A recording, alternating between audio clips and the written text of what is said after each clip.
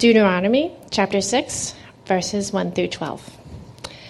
These are the commands, decrees, and laws the Lord your God directed me to teach you, to observe in the land that you are crossing the Jordan to possess, so that you, your children, and their children after them may fear the Lord your God as long as you live, by keeping all his decrees and commands that I give you, and so that you may enjoy long life. Hear, Israel, and be careful to obey, so that it may go well with you, and that you may increase greatly in a land flowing with milk and honey, just as the Lord, the God of your ancestors, promised you. Hear, O Israel, the Lord our God, the Lord is one. Love the Lord your God with all your heart, and with all your soul, and with all your strength. These commands that I give you today are to be on your hearts. Impress them on your children. Talk about them when you sit at home and when you walk along the road, when you lie down and when you get up. Tie them as symbols on your hands and bind them on your foreheads. Write them on the doorframes of your houses and on your gates. When the Lord your God brings you into the land he swore to your fathers, to Abraham, Isaac, and Jacob, to give you, a land with large, flourishing cities you did not build, houses filled with all kinds of good things you did not provide, wells you did not dig, and vineyards and olive groves you did not plant. Then when you eat and are satisfied, be careful that you do not forget the Lord who brought you out of Egypt, out of the land of slavery.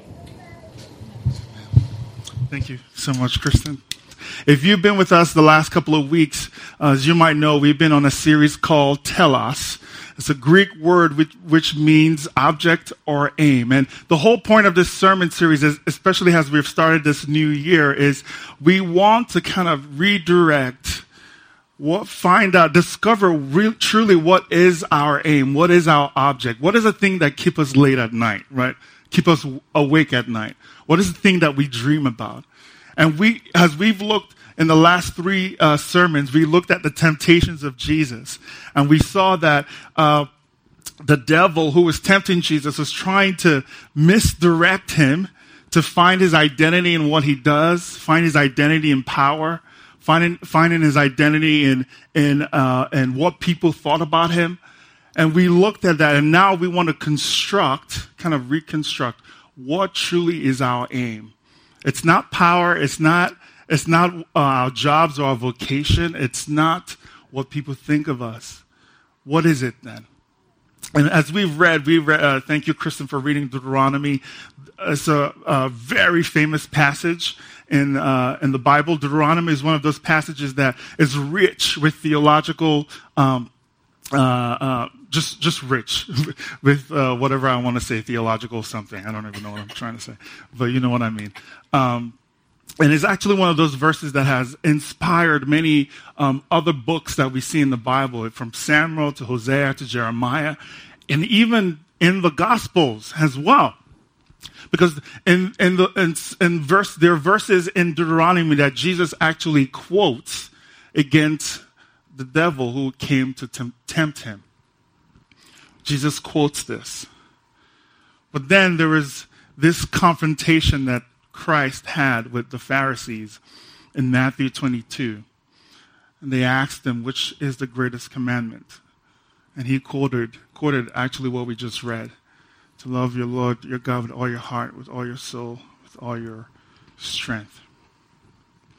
Do you know that very passage he quoted was actually part of the Shema? It's a prayer that has been prayed for thousands of years by the Israelites, by our Jewish brothers and sisters. And it's a way for them to remember and honor God. The Shema, hear, O Israel, the Lord is God. The Lord is one. Love the Lord with all your heart, with all your soul, with all your strength. It was a way to be reminded that God is in control and that God deserves our honor and our praise. So as we look in this, and as I continue this sermon, there are two things I want to talk about. Is one, why is the Shema important for us? Meaning, why should we remember God? Why is it important, for us to remember God?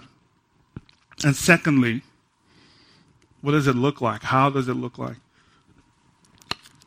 for us to remember God? First thing, why should we remember God? One, because of who he is. This passage actually begins with this assumption that God not only exists, but he is in fact possessive of his people. You know, it says, the Lord, your God. You don't have a choice in this matter. The Lord, your God. And if you're here and you're not a Christian, that might sound jarring. That might sound maybe even irrelevant to you. But Scripture, even for us as in our Christian faith, we believe that God created the earth, the universe, this whole world, created us, even ourselves, human beings, in his image. So we boldly proclaim the Lord, our God.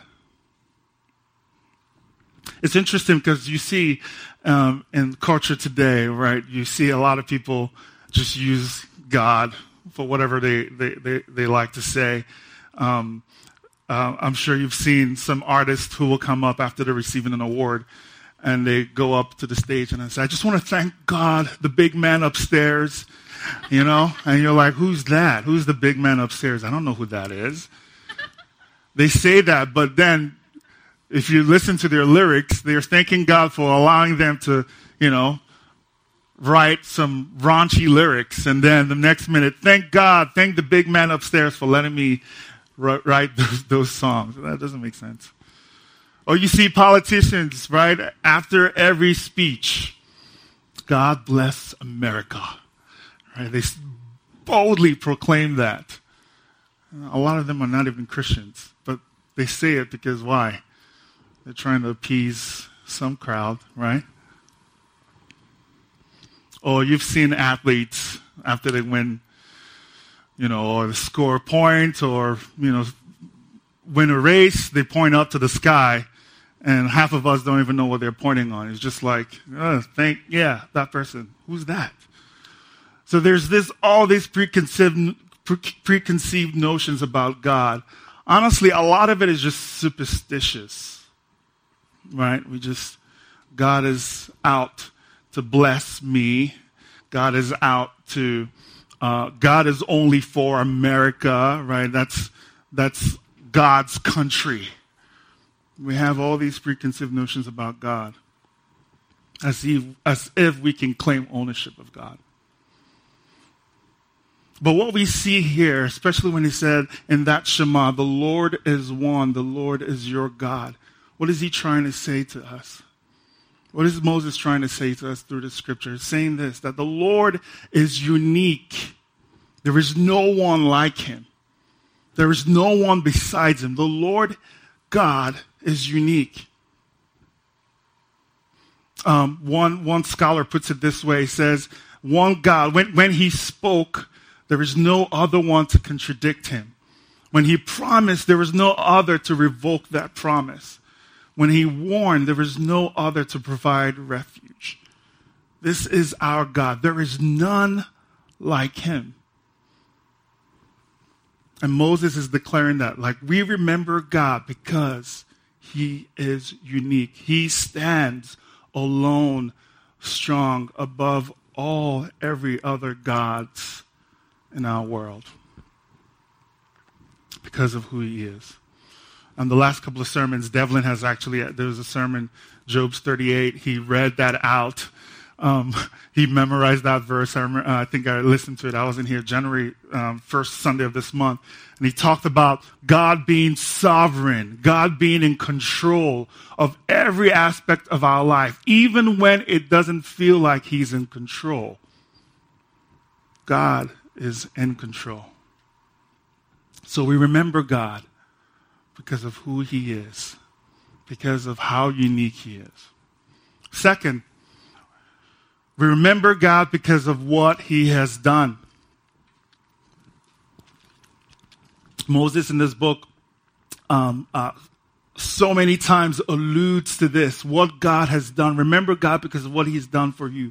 Because of he took you out of Egypt. And that's kind of the story of the Israelites at this point. This was Moses' farewell address to them. And they were about to transition into kind of a new territory. They were about to enter the land of Canaan. And Moses gives them this farewell address saying, remember God because of what he has done. Remember what he has done for you in the past. You were slaves in Egypt. You were in bondage. And God delivered you out of that bondage. Not even in an ordinary way, in a way that was extravagant.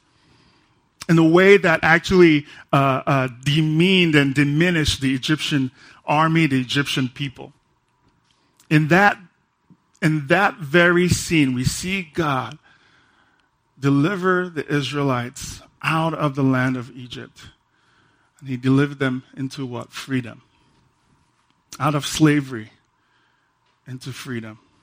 So remember God because of what he's done. It's interesting. I know even growing up as a Christian, I've always wondered to myself, these Israelites have seen something quite miraculous, right? Something stunning. Red Seas, if you read in Exodus, Red Sea, it says the Red Sea parted. It talked about the plagues that the Egyptians experienced because of God. It talked about all these things, all these miracles God did for them.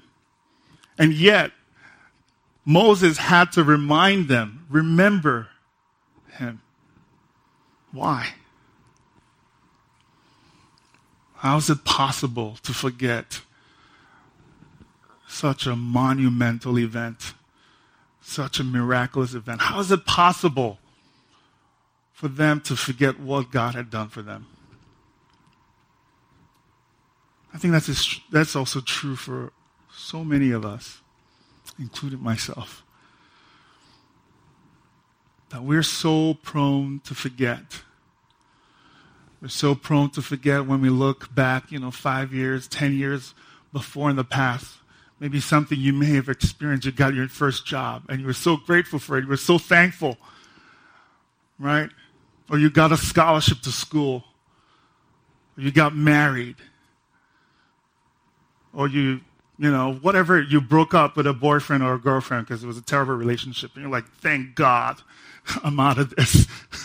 Whatever it is. But then, rewind, 5 years later, we forget. Why? Well, I give two reasons. Well, it's normal. It's just the human condition. It's just normal to forget, right? That's why we have alarms. That's why we have reminders. That's why we remind ourselves to turn off the lights and to set an alarm. We have all these reminders to remind us of things we need to do in the past, in the future. Right? It's just normal for us to forget. If you know me, there's so many people who I would, let's invite them over to my house, and I would always forget to tell Caitlin, my wife, and we're in a conversation and someone will tell her, oh, I can't wait to come over. And I'm like, oh yeah, I didn't tell her. And Caitlin is looking just confused.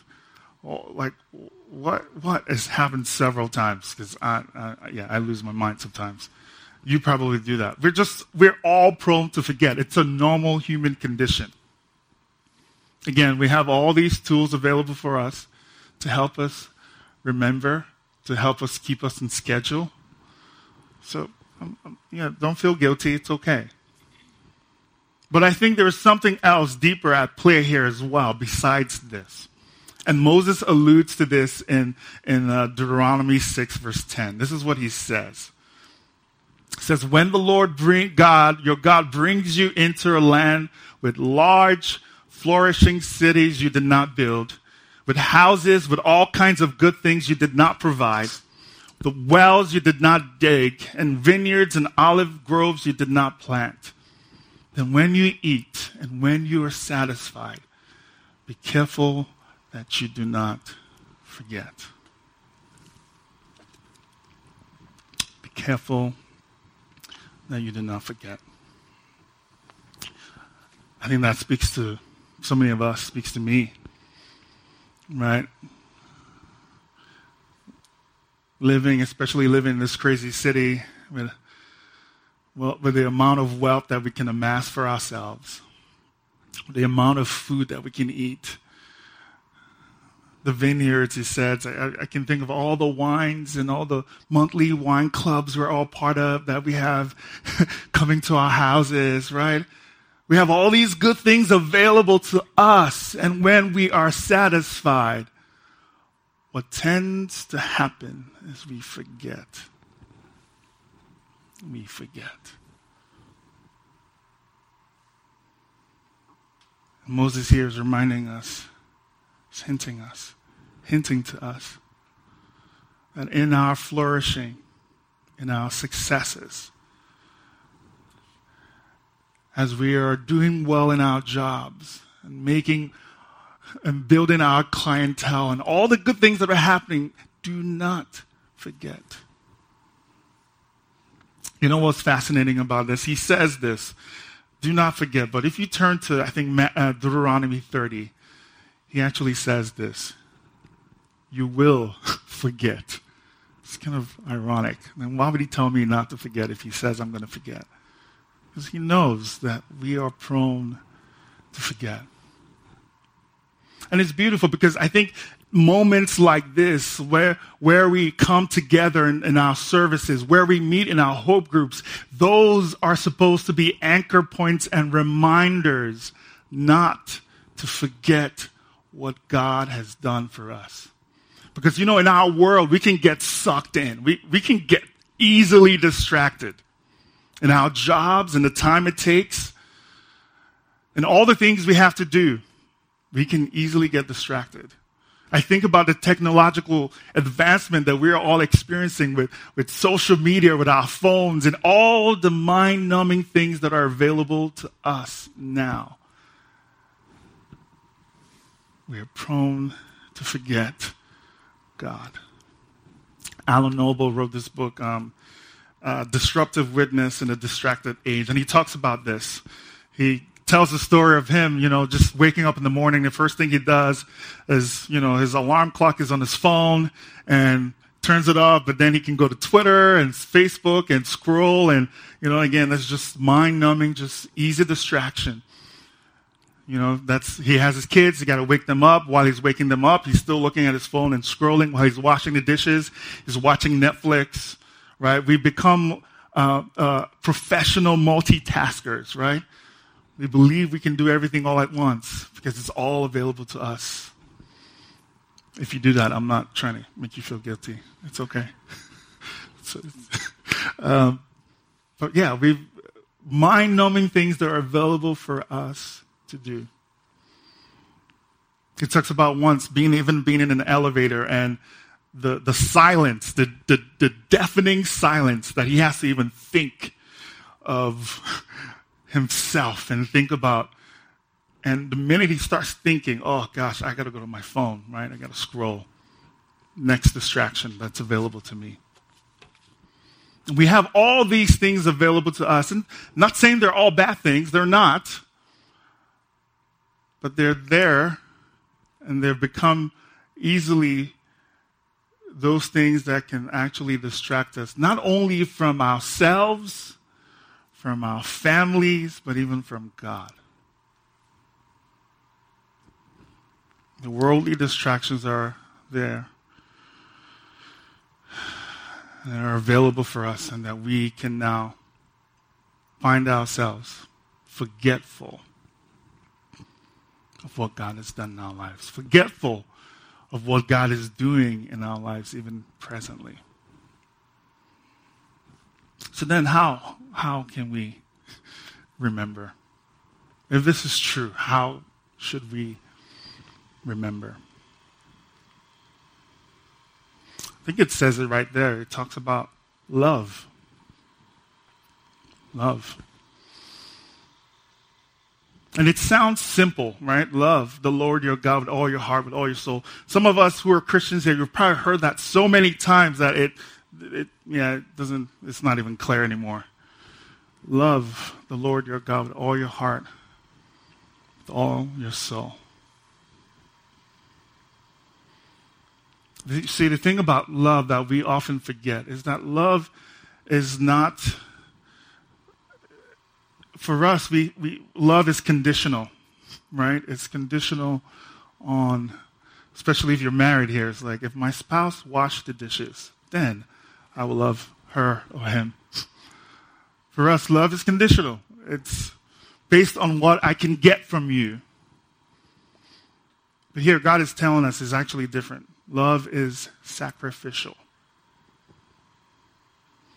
Love is sacrificing your comforts. For some of you, it's sacrificing your phones, sacrificing your time, sacrificing your money.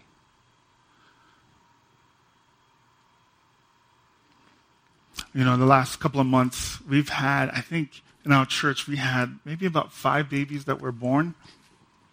And I've visited 3, I think. And it's been amazing and scary at the same time because I'm like, am I ready for this? But while I'm there and I see the babies, I'm like, these are the most beautiful human beings in the world. It's vulnerable. I'm like, this is beautiful. And then when I look at the parents, I'm like, you guys are the most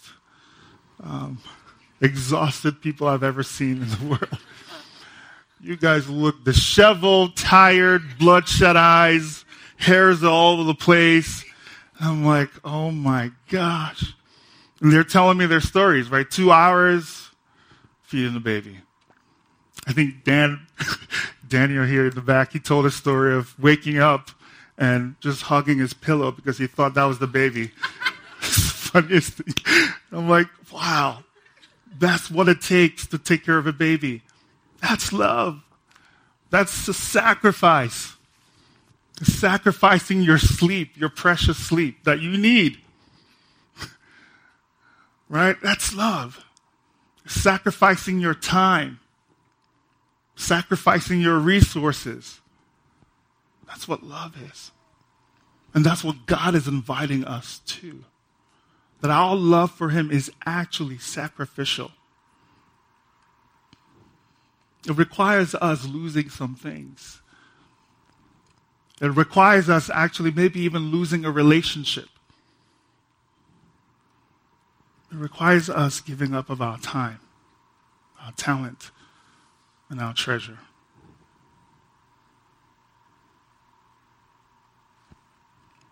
When he says, love the Lord your God with all your heart, all your soul, with all your strength. What is he saying? Love the Lord your God with all of your being.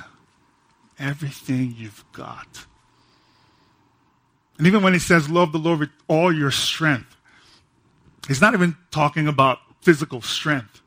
He's just emphasizing it with everything. More. Very much. That's pretty much what it's saying. Everything you've got. And that's what it takes for us to really, really remember God. Because if we're not willing to sacrifice our time, if we're not willing to sacrifice our treasures or our talent, then guess what? We will forget God. We will go through the motions of life and everything that we have to do. And God will be something we leave, like Sundays, 1/7 of our lives. And you know what's interesting about this, even as I think about it? It's like love itself, even as it correlates with sacrifice, it also means that the greatest act of love that we can ever do is the greatest sacrifice. And we have that. We've seen that. We've witnessed that. We've seen that through Jesus. The greatest sacrifice we could ever have witnessed was Jesus giving up of it, all of himself, all of his life. Why? So that we can be reconciled to God. Jesus did that for us. So we ourselves, we can say, yes, I can remember God because of who he is, also because of what he's done. The greatest sacrifice, as we see in Christ Jesus, because we have seen it, because we have witnesses, we can say the greatest love, the greatest sacrifice is in Jesus. And I can remember God because of who he is and what he has done. So even as the worship team comes, and I want to challenge you. I want you to invite you even to this moment because we're about to take communion. It's like, what in your life are you holding back from God? What is it? Is it your time? Is it your treasure? Is it your job? What is that thing that you're holding back? And even as we take the communion today, as we turn to Jesus and we say, Jesus, you have given your life for us. You, because of what you have done, I want to remember you. I want to turn to you. So there might be something in your life, even now, presently, that you're thinking, I need to turn to God. I don't know what that is for you. Again, it could be a relationship. It could be something in your life that is that you might be going through. Maybe a current situation that you feel just helpless. I don't know what it is. But even as we turn to Jesus, and as we physically remember God in our communion today, let's turn that to God and trust and believe that he's able to help us, to keep us, and even to love us. Let's pray.